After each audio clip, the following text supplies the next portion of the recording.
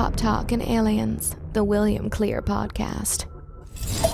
It's the most wonderful time of the year, and like so many people, we'll be delivering so many Three Musketeers and Reese's Pieces and the like to children on Halloween. She delivers to you the sweet, sweet, sweet candy that is the truth. I am William Clear. This is Pop Talk and Aliens. It is a podcast. It is Halloween time. And that, of course, means that I am forced, and not against my will, but I am forced to talk about the Halloween franchise once again. And probably for the last time. Or at least for many, many years, because Halloween Ends has hit theaters and Peacock. And it is the final in the new trilogy of Jamie Lee Curtis Halloween movies. Been talking about them the last few years because they keep coming out, and I keep reviewing them because it's the Halloween episode and because they came out. So, you know, I don't mean to be repetitive, but I'm not going to be because I'm talking about a movie that you haven't that is new, so it won't be repetitive. And maybe you have seen it, maybe you haven't. If you saw Halloween 2018 and liked it, and saw Halloween Kills last year and didn't like it, and you saw this one, I don't know. The user reviews tend to suggest that people don't like it. I will tell you what I think of it, and I will also tell you what I think of the new show on Netflix called The Midnight Club, because it's brought to you by Mike Flanagan, who is one of my favorite of people who do horror movies these days, of the new school, and little UFO news to talk about too, to make things spice it up and give you some pop talk of Halloween and aliens. So why don't we start off with the UFOs, and then we'll get to the Halloween Ends and the Halloween Kills and the Halloween whatnot, Halloween Rears Its Face, The Curse of Michael Myers, all of those things, Season of the Witch, of course. I'm not going to talk about all those movies. I've talked about them a million times. PopTalkandAliens.com if you would like to hear past episodes of me reviewing the nonstop onslaught of Halloween franchise movies that have been coming out. Or if you want to hear any other episode going back as far as 2015. And if you want to follow us on social media, you can do so at PopTalkandAliens on Instagram. That is the home base for all communications from this show. Please do so. And if you want to support the show, you don't need to go to a free trial or enter a coupon code that has my name in it or some bullshit. You could just leave a rating on whatever podcast provider you're listening to this on. That would be awesome. What I think 4 stars is like the high rating. I asked this last podcast and several people did. I got notifications that there were reviews, and you don't need to write anything, just the stars are enough. But one guy did write something, and I wanted to point it out because this is a great review. It's kind of left-handed, and I don't know how complimentary it actually is, but I wanted to read it to you because it says the title of the review. He titled it, gave it 4 stars. So anything, he could say whatever the fuck he wants at this point. He gave 4 stars, and the title of the review is Closet UFO Nut.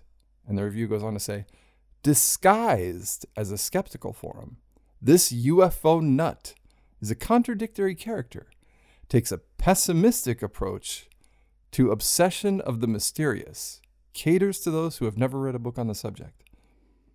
I'd like to unpack that a little bit. I don't know that I disguised this as a skeptical forum, but that's fine. This UFO nut, I don't know about that. He's contradictory character, that's for damn sure, in all walks of life. Takes a pessimistic approach to obsession of the mysterious. I don't know. Maybe, probably. Caters to those who have never read a book on the subject. Absolutely. Yes.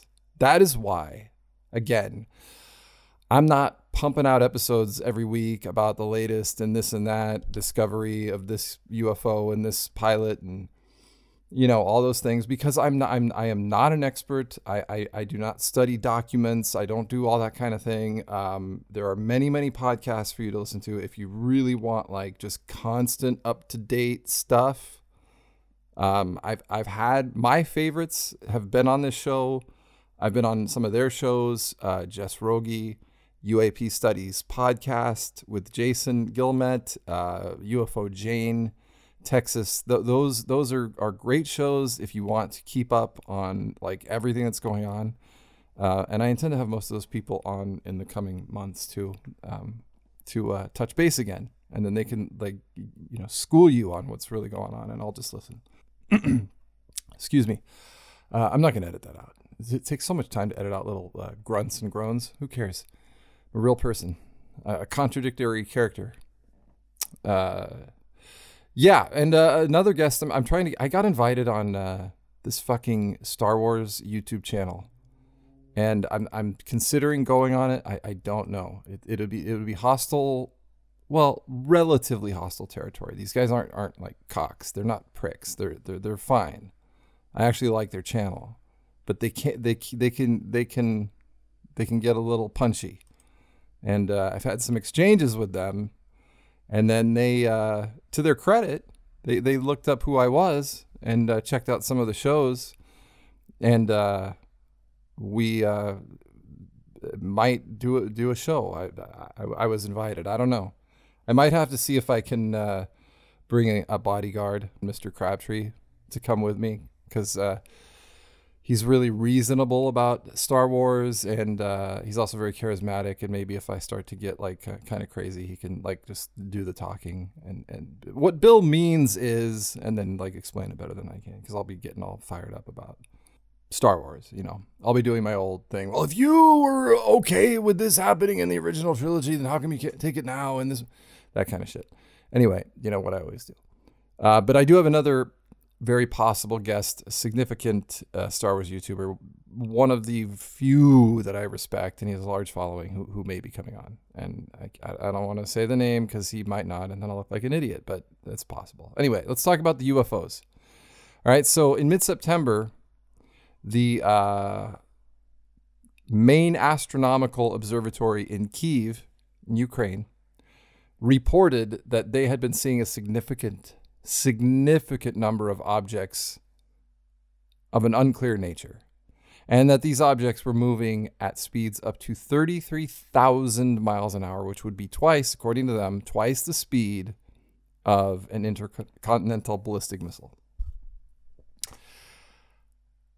Now, that got me thinking, because I've been saying this since that war started. If UAPs and UFOs, whatever your preferred nomenclature, are interested in nuclear activity, which seems to be the case. They have been reported by credible sources, Navy pilots, military people all over the place, going back to the days of Roswell itself, as having a particular interest in nuclear facilities, shutting down nuclear operations at bases, shutting down systems, weapons capability, doing all kinds of things like that, documented, at least, in terms of what people in the military who really have nothing to gain by saying this stuff have said.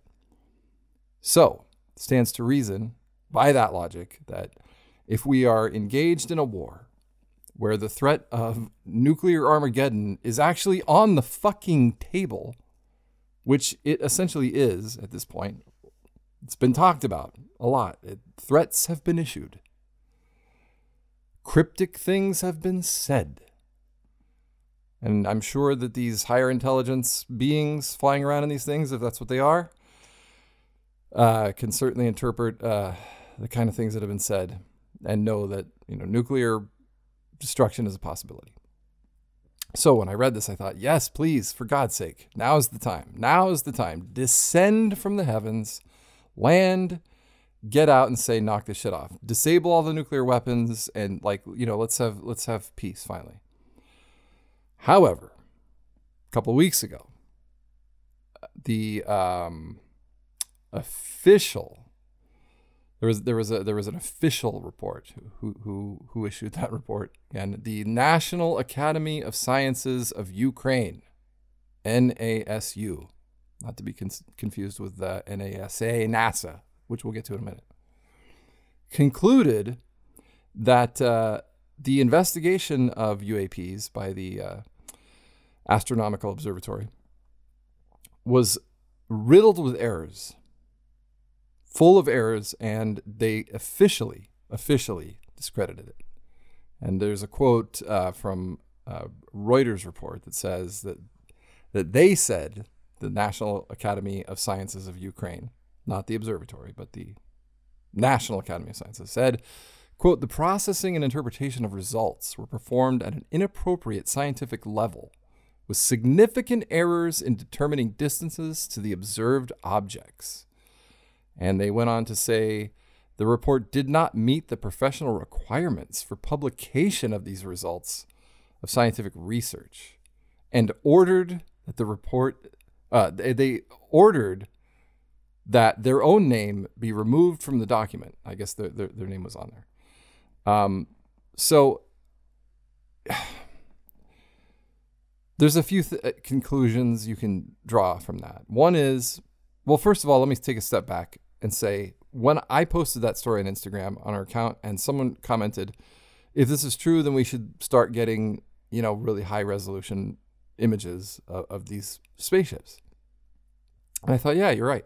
Then someone commented and said, no, because if they're moving at 33,000 miles an hour, you're not going to be able to get pictures of them. Sort of like in the movie Nope. They're trying to get the perfect picture. You're never going to get it. Or so far, we have not gotten it. Gotten some pretty goddamn good ones, but not the perfect one. And so anyway, this National Academy of Science of Ukraine says, no, the factual errors, it's not even about the pictures. This thing can't be published, or, we take our name off it. This is bullshit. And it's a bummer to me, because there's, again, to get back to what I was saying, there's a couple of conclusions you can draw from this, or you can draw no conclusion. One is that it is your typical conspiracy theory. It's like the Roswell headline change, right? Flying disc discovered, flying saucer discovered. Oh, no. It wasn't a disc. It wasn't a saucer. It was a weather balloon. Well, that's kind of, it's very different. Saucer, disc, weather balloon. Yeah, well, they fucked up. And there's that, which we know that there was a cover-up involved there. How far you want to take that cover-up? Was it a UFO, like a spaceship, or not, or just some secret military project? It's up to you. Roswell has had its days in court on this podcast. We're not going to relitigate that again. But the fact of the matter is, there was a cover-up. They changed the story when the UFO story came out. They said, no, not a UFO. So could this be that? Or could it be a case of this observatory seeing all kinds of weird shit in a missile-riddled sky over a war zone and not, interpreting it right, or not using the proper scientific methods to measure it? Very well could be. The NASU goes on to say, the authors do not provide arguments that natural phenomena or artificial objects of earthly origin may be among the observed UAPs. While it's unclear, article goes on to say, while it's unclear exactly what the Ukrainian astronomers observed, be it artillery, bullets, bugs, or something else entirely, the impact of the Russian invasion of the country should not be ignored. Of course. Why would you say that? Don't. It's like saying, okay, just because there's not UFOs, please, you shouldn't just discredit and ignore the war. Yeah, I think that's fair, that we weren't going to ignore it just because there aren't any UFOs. I don't know, maybe some people would. No UFOs? I don't give a shit. I don't know, it could be global catastrophe. This might turn out to be a fucking World War III. Are there UFOs? I'm not provable, no, that it's been discredited. Well, then I don't give a fuck. Yeah, I don't think that's going to happen. But I appreciate the article for reminding us that the war is still important, be there UFOs or not. Now, another UFO story for you. NASA has just put together a UFO panel to study unclassified sightings. So I don't know if you want to use the term sloppy seconds. I think the unclassified stories have already been examined, but NASA wants to put together a crack team to take a second look. I've got no problem with it. That's fine. This is an article. This is from Reuters, an actual news source, in my opinion, one of the last few that actually just reports news. They say, first of its kind panel organized by NASA opened a study on Monday of what the government calls, quote, unidentified aerial phenomena, UAP, commonly termed UFOs, UAPs, bringing together experts from scientific fields ranging from physics to astrobiology. The 16-member panel, from which I will now call the Majestic 16, convened with little fanfare. That was my part. I'm calling them the Majestic 16, not the Reuters article. The 16-member panel, convened with little fanfare, will focus its entire inquiry on unclassified sightings and other data collected from civilian, government, and commercial sectors, according to NASA. The team's inquiry is separate from a newly formalized Pentagon-based investigation of UAPs reported by military aviators and analyzed by U.S. defense and intelligence officials. The parallel NASA and Pentagon efforts highlight a turning point for the U.S. government after spending decades deflecting, debunking, and discrediting observations of UFOs dating back to the 1940s. Announcing the formation of its panel in June, NASA said there is no evidence UAPs are extraterrestrial in origin. Then a Pentagon report issued a year earlier likewise found insufficient data to determine the nature of more than 140 credible sightings documented by military observers since 2004, mostly Navy personnel. And then it goes on to talk about the Navy pilots, the Tic Tac, all that stuff that we know and love. NASA said its panel will spend 9 months devising its own strategy for how to organize and study sightings before recommending a, quote, roadmap of potential UAP data analysis by the agency going forward. Its first report will be made public in 2023. Understanding the data we have surrounding unidentified aerial phenomena is critical to helping us draw scientific conclusions about what's happening in our skies, said Thomas Zurbuchen, Associate NASA Administrator.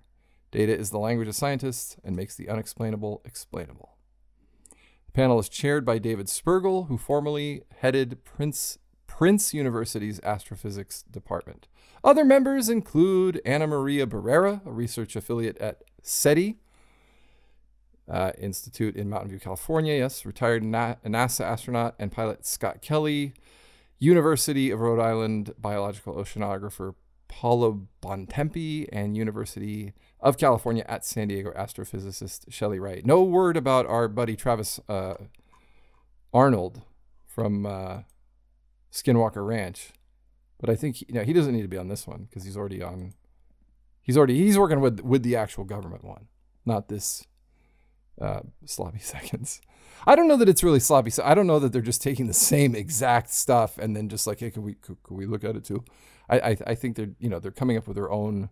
They have their own studies and everything too, but it's all unclassified stuff. So this is not some big bombshell discovery of new information. This is just more people looking at the same stuff. But you know what? The more the merrier, and good. The more people that study this stuff, maybe the faster we can get to a fucking conclusion, because I am not getting any younger.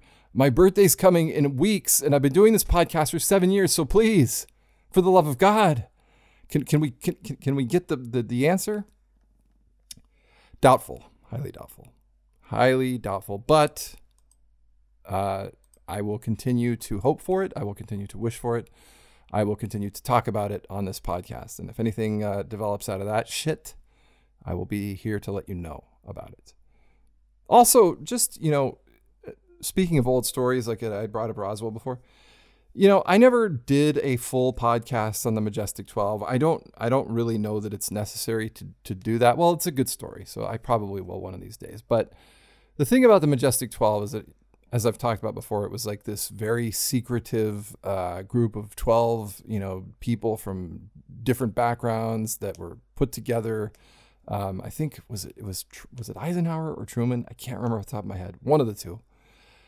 Truman, I think, that put them together to study UFOs. And it's been for decades, the idea, the sheer idea that group existed was maligned and attacked by every debunker from here to Timbuktu. And as time goes on, it seems so ridiculous to think that wasn't a thing. Were they called the Majestic 12? I don't know. But like the idea that we didn't have a group of like 12 experts and, military people and political people and stuff sitting behind closed doors, smoking cigarettes, talking about UFOs. The idea that we didn't have that is ludicrous. The devil is only in the details. That's it. The details of the story, all the different paperwork and stolen documents and uncovered documents, whether they're real, whether they're not real. The fact that did that group in some way exist? Fucking of course. Of course. I am not going to disguise myself as a skeptic or whatever that guy said. Disguised as a skeptical forum, he said in his review. No, I'm not skeptical about the Majestic 12 at all. They fucking existed. Again, I don't know if they were called that. I don't know if it's exactly as people like Stanton Friedman and Linda Moulton Howe have described, but it certainly, goddamn, did exist. It's very, very, very short-sighted to think it didn't, especially when you see now that there's just committee after special group after investigative group being put together to look at all this stuff. Just that back then, we didn't have the kind of media that we have now, where the public could see all this stuff and wonder, why aren't you looking into this? And then they say, well, we are, and so are they, and so are they, and so are they. So now you go. There you go. Everyone's looking at it. Speaking of looking at things, I love looking at Mike Flanagan movies and his shows, especially Midnight Mass last year blew me away. I reviewed it on the podcast. I fucking loved it. Loved it. It was Mike Flanagan. He did Haunting of Hill House, which I think is spectacular. Haunting of Bly Manor, also spectacular. He did Dr. Sleep, Oculus, Gerald's Game. He's so good. All of those, I highly recommend every single one of those things. If you like horror, or if you like, supernatural horror, I mean, like, because he's not like gross horror. It's not like Saw, that kind of thing. It's ghosts, hauntings, the paranormal, the supernatural, that kind of stuff. And that's my like wheelhouse when it comes to horror. I don't even fucking watch horror outside of October. But when it's October, I love me some horror that has to do with ghosts. Unless it's Michael Myers' Halloween franchise, which for whatever bizarre reason I love. But I don't like the other ones. I'm not into like Friday the 13th and nothing like that. But love the Halloween movies. And I fucking love Mike Flanagan. And when the Midnight Club dropped at the beginning of October, I was so excited. And I binged the shit out of it. And I have to tell you that I was disappointed. So if you have seen The Midnight Club, I am going to speak about what I thought of it in great spoiler detail. If you have not seen The Midnight Club and intend to watch it, then you should fast forward to another part of this podcast, or turn it off entirely if you'd like to do so, because I am going to spoil it. But here's the thing. Mike Flanagan right now is currently working on a show called The Fall of the House of Usher. And it's for Netflix, and it's an adaptation of an Edgar Allan Poe story. And when I watched Midnight Club, because I didn't even know it was coming out. It just I just saw the thing on Netflix saying Midnight Club from the Flaniverse collection. They've got that on Netflix now. They've got like all of his movies under one thing. I was so excited. I was more excited than for Halloween Ends. And when I watched it, I thought, is this like, because I've known about the Fall of the House of Usher. That's like very highly anticipated. It's got your whole Mike Flanagan all-star cast. This fucking Fall of the House of Usher. It's got your Kate, her name's not Katie, Kate Siegel, Mike Flanagan's wife. It's got your Annabeth Gish, who's in everything. Midnight Mass. She's in Haunting of Hill House. Henry Thomas, who is in everything, including Midnight Club. Bruce Greenwood, who collaborates with him all the time. Katie Parker, she's in a bunch of his stuff. Zach Gilford. Even Mark Hamill making his debut in the Flaniverse for the fall of the House of Usher, which is coming out, I guess, next year sometime. So in the meantime, it seems like Mike Flanagan just threw together this Midnight Club thing. I mean, it's well shot. It's well, done. But it's like, basically the premise is this, if you haven't seen it. And if you have seen it, this is still the premise. This young girl named Ilonka, she's I think like 18, finds out that she's got terminal thyroid cancer. So they can't treat it. She's going to die. So she's looking up thyroid cancer, and she finds this hospice. And it's like a kids hospice for terminally ill kids where you just go to hang out with kids that are also dying and eventually die. It's very depressing. If I mean, just to anybody, but particularly if you're like me and you've had someone in your family or you've known someone who was too young, who died of cancer or leukemia or AIDS or anything like that, you're already like, this is going to be scary, and it's already really depressing, like right from the jump. So it's kind of hard to navigate right in the beginning, but I'm like, it's Mike Flanagan. I'm here for it. So I'm already feeling like really sad because she meets all the kids at the hospice. She goes there and they're all dying, and they're all, the kid acting is fucking fantastic. I mean, there's always great acting in Mike Flanagan stuff. And these kids are no exception. And a lot of them, I think, are like, this is their first, movie, or it's TV, obviously, but it's their first, big thing. And they're all fantastic. And so what happens is Ilonka shows up at this place, and they have this little thing called the Midnight Club, where all the kids gather in the library of this hospice, and they tell ghost stories. And there's 10 episodes. And in every single episode, a kid tells a ghost story that will eventually relate back to the overall story arc, which I'll get into in a moment. But what happens is about 25 minutes or so of every episode, which is a little under an hour, is spent on the ghost story that the kid is telling at the meeting of the Midnight Club. So every kid, I don't remember how many there are, like 8 or something like that. So there's like 8 kids, and they tell, a story every episode. A couple of kids tell 2 stories. But the stories are sometimes like you can really see how the story relates to the overall story arc. And sometimes it's just a complete fucking side mission. It's like, how does this have to do with anything? Like, there's this story arc where Ilonka is actually at that hospice very intentionally. She has researched it, and she has found that there was a woman there. The show takes place in the mid-90s, by the way. So there was a woman there in the late 60s, who was a girl at the time, who was somehow cured of the same exact disease that Ilonka has. So Ilonka is convinced that there is something about that property that if she can kind of unlock what it is, she can be cured, as this girl was in the late 60s, whose name was Julia Jane. So she's doing all this research on Julia Jane, and she's telling like the headmaster of this hospice about her, and the headmaster's like, oh yeah, Julia Jane, I kind of remember something about that. I don't want to talk about it, which only, stokes the flames of Ilonka's obsession. And she goes out to the forest. There's this place. It's like it's this beautiful hospice home in the middle of, a forest, lakes there and everything. It's all gorgeous. Great place to go fucking die as a kid, I guess.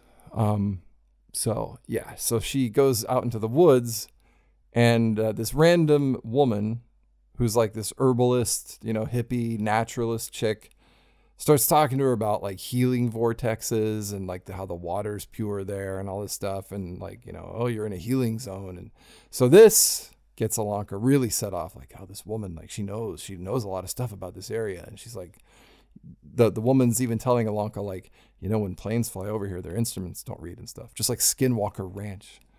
And so Ilonka's now her head is spinning with this. But when she walks around the halls of the Midnight of not the Midnight Club itself, but the hospice, she sees ghosts and stuff all the time, and she'll like walk into a ghost world. She like walks into the past, but she's still in there. But it's like these ghosts are there, and there's one other dude, her friend Kevin, who also sees the ghosts, but nobody else does.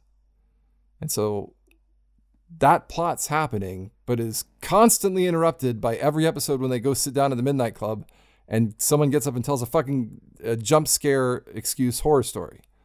They'll tell, I'm going to tell you a story about a night this kid went home from the club and there were 17 jump scares. And then they even make fun of the storytelling. Like they say, you can't have that many jump scares.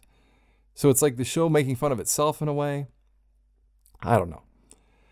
Nevertheless, they are eating time every episode, taking away from this very interesting story arc about this girl trying to find this mystery of this Julia Jane by interrupting it with these ghost stories that, whilst good in and of themselves to a certain extent, are taking time away from the main story. And by the time you get to the last couple episodes and the big climax, it's like they've fucking clearly run out of time, because they've been spending all this time on these ghost stories. They even spend one entire episode on a dream, which is like, like the cheapest trick in writing, right? It's like you see all this stuff happen, and then at the end, it was just a dream. I mean, you can kind of tell that it's a dream because it's happening from the perspective of this girl who's about to die. So this is kind of like her fantasy, but it's like still, it's an entire episode of something that didn't actually happen in the story. The girl, what's her name? She's so good. Anya. She's this Irish girl who's dying. They're all dying. Don't need to keep saying that. It's depressing. So she's having this whole dream of what would happen if she had lived, because they decide, the Midnight Club, the kids decide that they're going to perform this ancient ritual on Anya because she's about to die, that Ilonka learned from the Mountain Girl and from a book that she found that Julia Jane had tucked away secretly in the library. So she's got this whole ritual planned out that includes like them cutting their blood in their hands and like pouring it into a bucket and like, using the whole like, dip your finger in the blood and put a little symbol on the girl's face. And the next episode is her having this dream of what would, of her surviving because of that. Turns out it didn't work. She dies. And one of the other girls, actually, it turns out she's cured, but she's not cured. They just found out that she was misdiagnosed, and they found out prior to this ritual. So it had nothing to do with the goddamn ritual. The ritual was a fucking bust. So Ilonka is like losing all hope, and she goes back out to the woods, and here's a hippie chick again who tells her, which is it's pretty obvious even for an idiot like me from the beginning, that I'm Julia Jane. Of course. That's why I know all this stuff about this place. That's why I know how the ritual works. I did the ritual. That's how I lived. I'm going to take you, and I'm going to save you. I'm going to take you to do the ritual. We're going to sneak into the hospice in the middle of the night, and I'm going to do the ritual. So she sneaks her into the hospice in the middle of the night, Julia Jane and her weird like people with robes that are going to do the ritual with her. And instead, they've got some sort of, she's pouring them some sort of poison. So Ilonka is going to die if she drinks this. So the headmaster runs like just in time, explodes into the basement and says, "Oh my God, Julia, you came back. God damn it. I've told you to stay the fuck away from this place. Ilonka, don't drink that. You're going to die." She's trying to save herself. She's got sick again. Not trying to save you. And then they cart off Julia Jane, and you're like, what the fuck happened? And then you find out, the head lady sits Ilonka down later and says, "Look, Julia Jane was crazy. She didn't get cured by any ritual. She went into, remission. It happens. It was just a freak of nature. She made a big deal out of it. But she's sick again because, that's really what happens when you get cancer. And, she was going to try and perform some fucking bizarre ritual and it would have killed you. So you can thank me. And Ilonka's like, oh, okay, I don't know what to think now. I guess I'm going to die. She's like, yeah, you are. And then, last shot of the show, you see this tattoo on the head lady's neck, that she's part of this cult that initiated the rituals back in the day. The ones that were, that Julia Jane's book that she hid in the library, it was all about like these rituals and this cult that performed the rituals. And they used to live on the property or whatever before the hospice was built.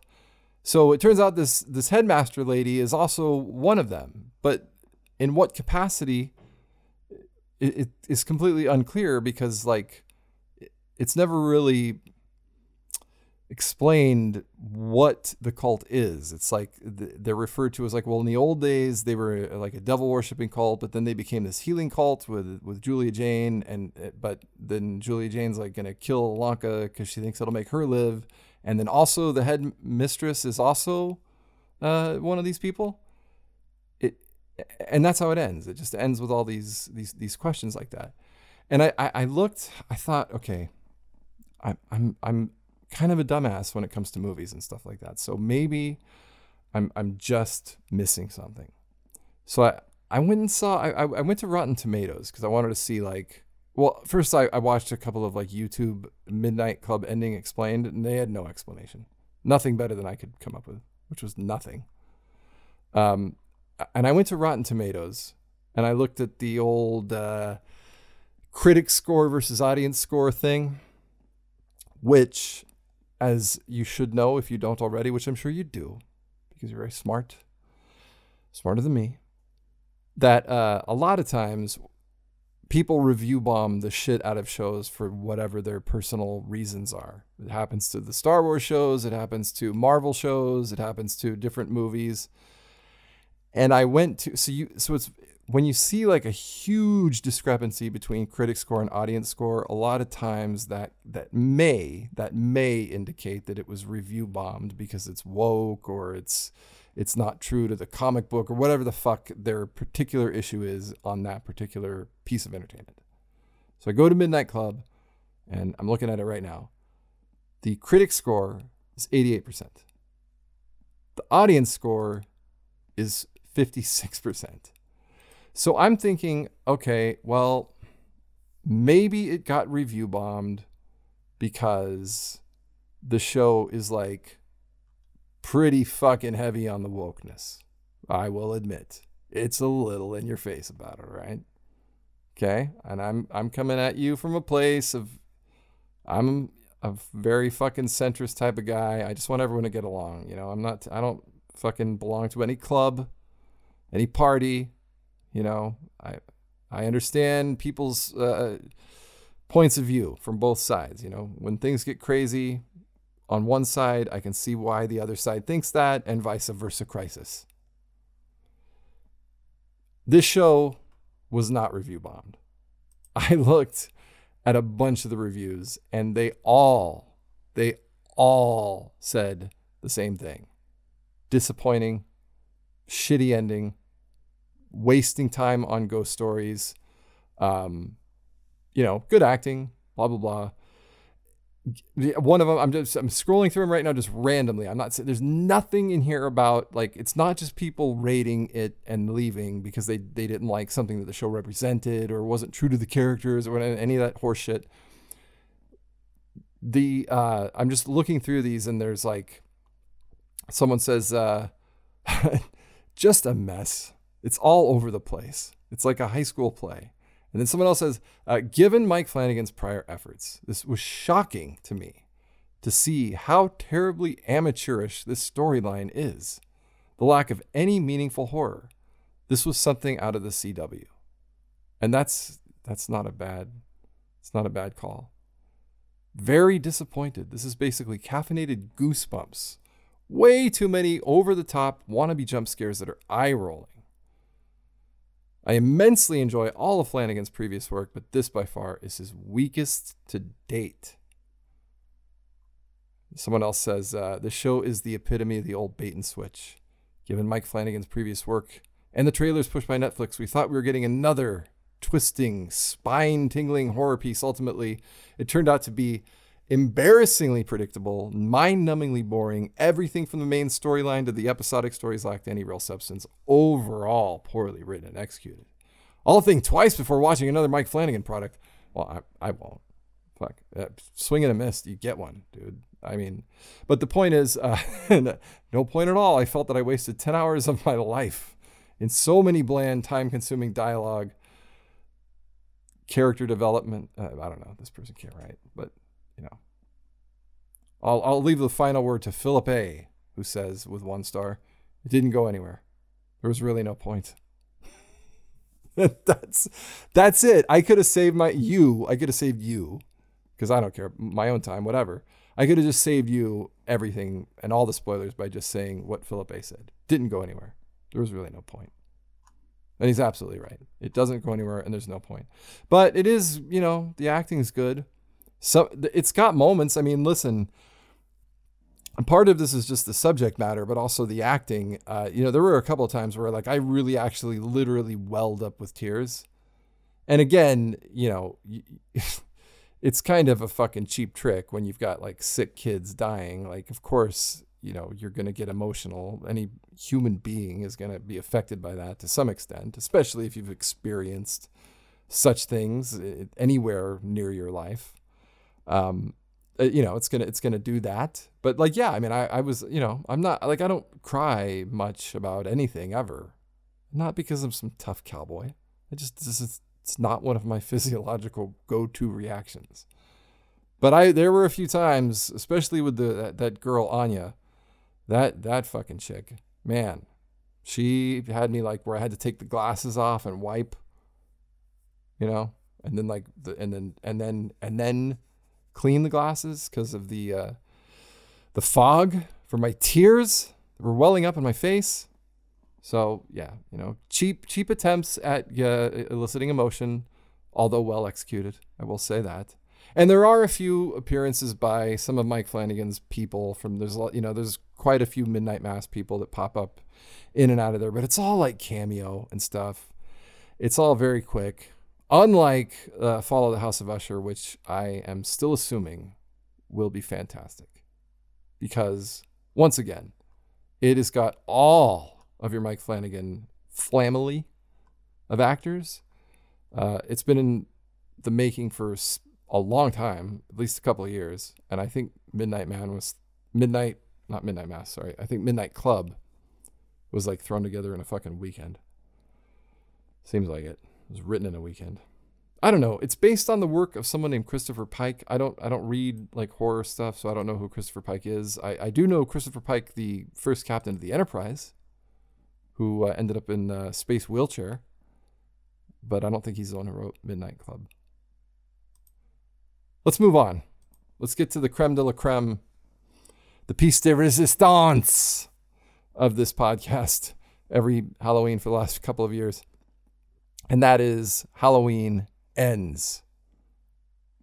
And let me retract my statement of creme de la creme because, and here we go, spoilers. If you haven't seen Halloween Ends and you want to, I'm going to talk spoilers. If you have seen it, up to you. And there isn't really any other option. You either have or have not seen it. Here's the deal. Not creme de la creme. Not good. Not good. And really, again, I'm not in any sort of minority when I say this. People don't like it.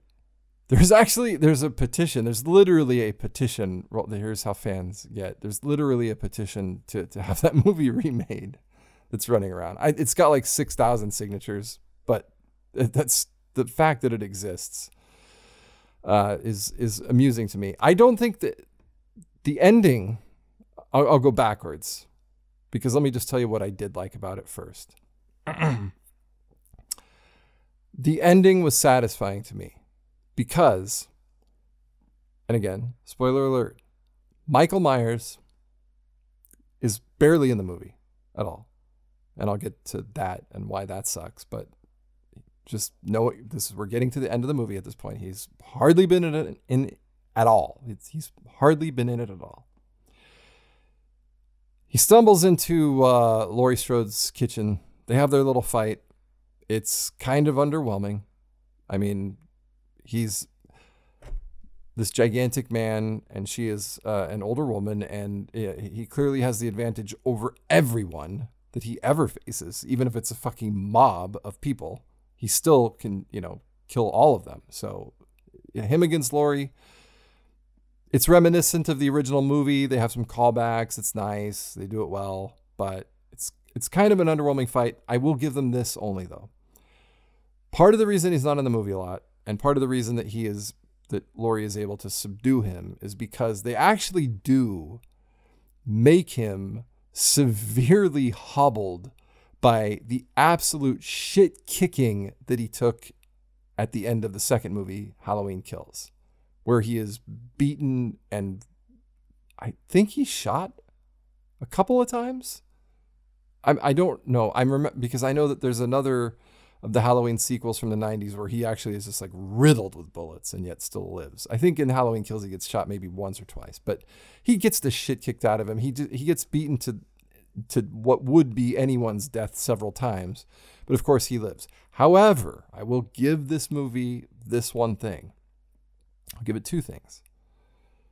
The first is, you don't see him a lot in the movie because he's hiding out in the sewer, and he's fucked up from that. Like he didn't go to a hospital or anything. He just lied in the sewer and he didn't heal properly. So he kind of hobbles. He's not he doesn't have the brisk Michael Myers walk that, we've all come to know and love. So he's kind of fucked up. So Laurie is able to pull a move on him and kind of trick him by fucking with his mask. And then he takes his arms off her because he never wants his mask taken off. And she uses that to her advantage, sticks a knife through him, kind of almost like a crucifixion onto the kitchen island. And then she pushes the refrigerator over on top of him and then stabs him with another knife right in the fucking chest. And then her daughter shows up, whom she's been at odds with again. Because I'll get into that part of it in a minute, but still, we're going to finish up with the ending. The daughter comes and she's like, let's polish him off, right? So they slit his throat, all the blood coming out. They slit his wrist, long ways for results, short ways for attention, as they say. All the blood comes out. The man is devoid of blood. He's dead. And then Laurie Strode, Jamie Lee Curtis, says, he's dead. And the daughter says, not dead enough. And I loved that. Because I've always thought with these super killers from horror movies, why don't, they knock him out and they just leave him there, or they shoot them and they leave them there. Even in that one Halloween movie I was just talking about where they shoot him and they riddle him with bullets, they'd let him float down like this river so that he can be alive in the next movie. Not in this one. She's not dead enough. The cops show up and they say, and they're like, we're going to fucking take Michael Myers. They don't say this, but this is what they do. Is that they take him to a sawmill or something. I don't know. It's got this gigantic grinder in it. But what they do is they put him on top of a truck with a police escort. And then somehow word gets out to the town immediately. I think the cop even says let the town know, they need this. And another cop's like, this isn't how we do stuff. And the other cop says, it is tonight. And so they put Michael Myers on a truck and they drive him to this factory, mill, or whatever. And they throw his ass into this grinder. And you see a full shot, no cuts, no close-ups, no trickery. One shot of his body being completely crushed, torn apart, and ripped to the smithereens. And there is absolutely nothing left of it. The man is dead. And then we have a little exchange a few days later with Laurie Strode and the cop from the first movie that's still around about flower blossoms and stuff, and then like the last shot of the movie is the fact that she kept Michael Myers' mask in her house. So I don't know if that's some, cue of Michael Myers is going to come again, but he's not coming again in this particular universe. And as I have talked about many shows in many, many Halloween episodes, I don't want to get into the whole thing again because you've heard it to death if you listen to this regularly. And if you do, thank you so much, honestly. And if you don't listen to this regularly, again, go to poptalkingaliens.com. There's tons of episodes about the Halloween franchise. But basically, there's 4 separate like multiverses of Halloween. There's this particular one that we're on now, which is original Halloween 1978, then 2018 Halloween, then Halloween Kills, then Halloween Ends. Those 4. Never in that string of movies are Michael Myers and Laurie Strode brother and sister. It's just those 4 movies. Then the other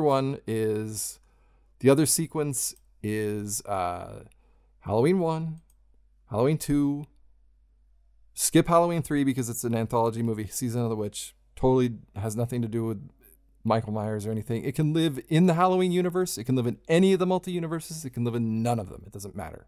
Side movie. So we've already got the one timeline. Then the second one is Halloween 1, Halloween 2, Halloween 4, The Return of Michael Myers, Halloween 5, The Revenge of Michael Myers, Halloween 6, The Curse of Michael Myers. And that's the one where they're brother and sister. And that also then features Laurie's daughter being chased by Michael Myers because Jamie Lee Curtis is only in the first 2. Then the third multiverse is Halloween 1, Halloween 2, skip 4, 5, and 6, and you go to Halloween H2O, which has Jamie Lee Curtis return again. Still brother and sister in this one, but you take out all the other ones with the daughter and all that stuff. Then after that, you get Halloween Resurrection 2002. In that one, Laurie Strode dies, and she's only in it for like 5 minutes. And the rest of it is about Busta Rhymes and Katie Sackhoff live streaming from Michael Myers' childhood home. And that's the end of the road for that one. Then you've got Rob Zombie Halloween and Rob Zombie Halloween 2. Obviously, those exist on their own. It's a different interpretation. They are what they are, whatever. I thought his first one was kind of an interesting take. I thought the second one was a pile of shit. It's about the same as Halloween. Halloween Kills being the second movie of this new trilogy, and Halloween 2 by Rob Zombie, very similar in that they suck and it's just a bloodbath all the time. Now let me just quickly, because I don't even want to talk about this because it honestly fucking disappointed me because I've been looking forward to, especially after Halloween Kills was such a disappointment, I was really looking forward to Halloween Ends, hoping that it would be good, but it was not. And so what happens is they introduce a new character, this new kid named Corey, and he's a babysitter. The movie opens with him babysitting, and he accidentally kills the kid that he's babysitting, so he becomes this outcast. And then Laurie recognizes his outcastness, so she introduces him to her daughter, and then her daughter and him become like really close friends, but the fact that he's been ostracized by everyone treats him like shit. They call him child killer and everything, even though it clearly was not his fault. It was an accident. The kid was fucking around in the beginning of the movie, and the kid really just got himself killed, and poor Corey was there, and so he's blamed, but it was ruled accidental or whatever. So he lives his life, but everyone hates him. They make fun of him and they beat him up, and eventually he gets beaten up and he gets like thrown into this fucking ditch. And that just so happens to be where Michael Myers is hanging out, in a sewer near the ditch. So he goes into the ditch and Michael Myers beats him up a little bit, but he makes it out because Michael Myers, again, he's all hobbled. And then the kid Corey, he fucking stabs this homeless guy outside and he gets like a bloodlust. So eventually he keeps going back to Michael Myers' like sewer. Meanwhile, still dating Jamie Lee Curtis Jr., the daughter, and it's not really Jamie Lee Curtis Jr., but Laurie Strode's daughter. He's dating her, and getting weirder and weirder, but not telling her that like he's killing people. And so finally, like Michael Myers like finds him, And Michael Myers goes in and kills his first kill of the movie, and it's like, the movie's almost over at this point. And he finally, stabs this girl to death, and Corey's there, and Corey gets a hold of his fucking mask, and so Corey puts on the mask, and he goes and kills some people with the Michael Myers mask on. So now, and again, even an idiot like me can see this, the duality of humans thing, that Corey is both the babysitter and Michael Myers. That's how we're finishing up, right? Like the evil in all of us, that kind of thing. All that stuff's going on. So he's got the mask. He kills a couple people, and then finally he goes into Laurie's house because he's looking for the daughter, and Laurie fucking kills him. She doesn't mean to, but she's trying to like subdue him, and he's trying to kill her. So she kills him, and he's fucking dead. And then Michael Myers shows up, gets his mask back. That's when he follows Laurie to her house, and then all the stuff that I just told you about earlier happens. But the goddamn movie, for an hour plus, just focuses on this kid Corey, and he's dating Laurie Strode's daughter, and Laurie Strode is kind of popping in and out here and there. Like, she's got a big role, but not really. She's important, but she's also a side character because they decided to go with a new character in the very last Halloween movie. And then yet he's not part of the climax or anything. He doesn't really tie into the story. All he serves to do as a character is to get Michael Myers to come out of his hole, literally. And then to stoke up a new fight between the daughter and the mom because she doesn't like that she's realizing that Corey's evil, and she's telling her daughter, I'm sorry I introduced you to him. Stop dating him. He's fucking crazy. Evil comes in many shapes. Oh, actually, third thing I will give the movie credit for. In the opening credits, they got the original dude who played Michael Myers to play Michael Myers. And in the opening credits, he is credited as the Shape, which is what Michael Myers originally was in the first movie. He's the Shape. The shape of evil. He is Michael Myers the person, but he's more than that. Dr. Loomis is always calling him it, that, all that stuff, pure evil. So there's a little bit of that. And then there's like Laurie Strode throughout the movies writing a book about her experiences, and she refers to him as the Shape. And so there's some stuff in there. There's a few bones that they throw your way if you're a Halloween fan like me. I'll say this, I still like this one better than Halloween Kills, but at least Halloween Kills, the flashbacks they had in that movie to the original movie were fucking flawless. They were really, really good. There weren't very many of them, and everything that came in between them was so bad that it was even worse than this one. Because at least this one is like character driven. It's not just how many different ways can Michael Myers kill someone and how disgusting can we make it be. So that is Halloween Ends.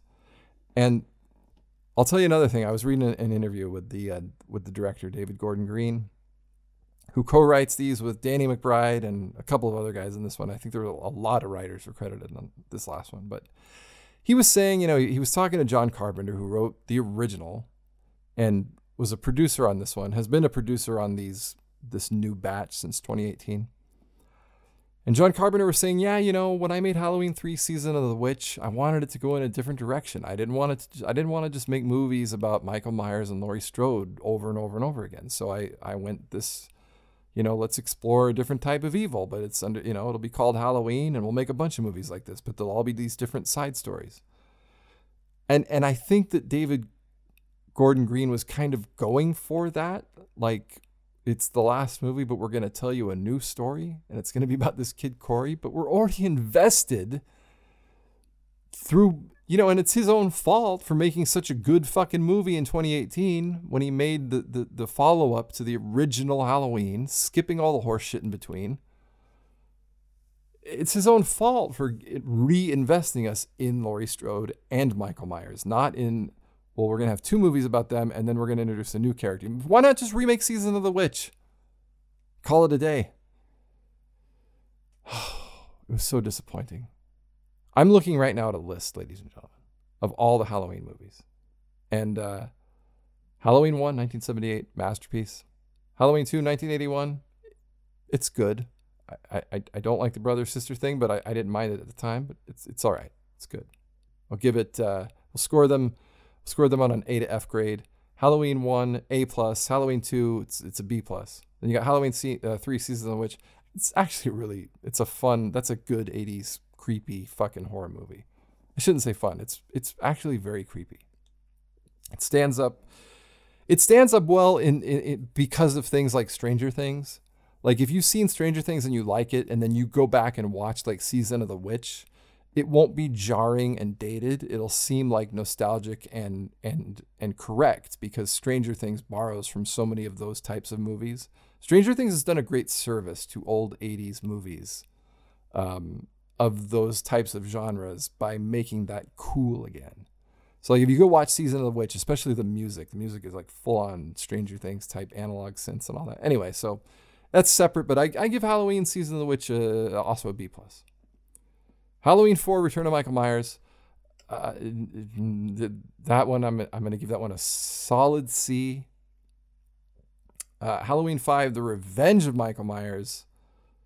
That one probably an F. That's the one where the entire town kills him and then he stays alive. Halloween 6 The Curse of Michael Myers. This is where you find out that the reason he didn't die from all those bullets is because he's actually cursed. And that there is actually literally a supernatural aspect to him. That he was raised by these witches and stuff. Not to be confused with Season of the Witch. That has nothing to do with Michael Myers. I already said that. And you already know that before. But Curse of Michael Myers, he's actually cursed. And there's this whole like creepy, spirit type people that are like compelling him to kill people. And that's as far as they could take that one. I'm going to give that one an F. No, you know what? I'm not going to give it an F. I'm going to give that one a D+, because actually the fact that they went there and decided, hey, you know what? It's gotten so ridiculous with him getting rid of the bullets. What if we just say that he actually has superpowers? I'll give him a D+ for that. Passing grade. Halloween H2O 20 years later. This is when Jamie Lee Curtis comes back. It's a big deal. That was this is the first real reboot of it.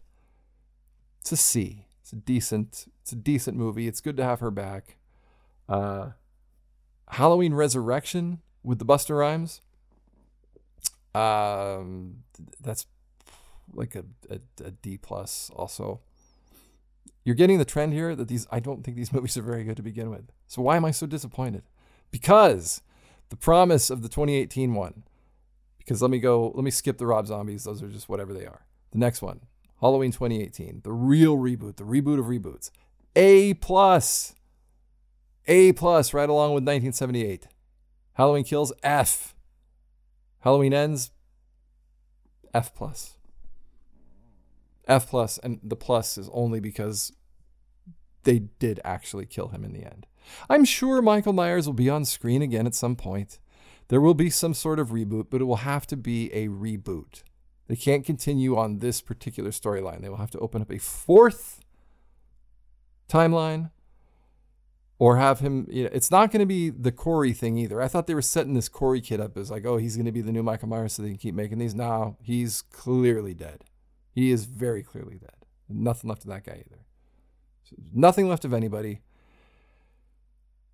But I'm sure, this movie has done apparently tremendously well on Peacock, and it's done well enough at the box office to make its money back because it doesn't cost a lot to make these fucking things. So the rights to this movie have, now that this movie's over, have gone from Universal back to the producer, whose name is, I believe, Malik Akkad, who is the son of the original producer, whose name was, I believe, Mustafa Akkad. So the Akkad Jr. can now do whatever the fuck he wants with Halloween, and I'm sure putting it away in a drawer and letting it rest until the end of time is not one of those things. So I just hope it's going to be several years before Michael Myers returns again in some new capacity. And I personally, I've lost interest. This attempt, particularly with 2018, I thought was such a cool thing to do at the right time. It had been so many years since they had fucked with Halloween. I thought, this is great, and what a way to do it. and they really kind of just pissed everything away. And, you know, it's not Star Wars, so I'm not just going to show up because it says fucking Halloween on it. And you know how I am. If you've listened to this, if it says Star Wars, I'll at least show up. I might not always like it, but I'll always show up. I'm not going to show up for Halloween unless they really pull some sort of magical Cobra Kai trick. But they've already done that. They can't do it. No. I'm not going to argue with myself anymore. There's no more options for it. Just let it be. Please just let it be. All right? Let it be. And for you, I hope you have a wonderful Halloween for 2022. I will there's many more shows to come. The Walking Dead, if you've stuck around with that at all, is going to be over soon. And I will ask our friend Mr. Crabtree if he wants to have a final. God, how long has that show been on? 12 years. Maybe we can have he might still watch it. I think he does. I think like me, he has been sticking it out. Last time we talked about it, he was. We'll see. Maybe he'll want to join us. And some other guests coming up in the next few months or so. So have yourself a wonderful Halloween. Enjoy it however you like. Be the fucking naughty nurse. Dress up as Michael Myers. Don't do anything. Watch a horror movie. Don't watch a horror movie. Whatever you do, it's all good with me. But thanks for listening to this podcast. I really do appreciate it. Cue the hot chick. Pop Talk and Aliens, the William Clear Podcast.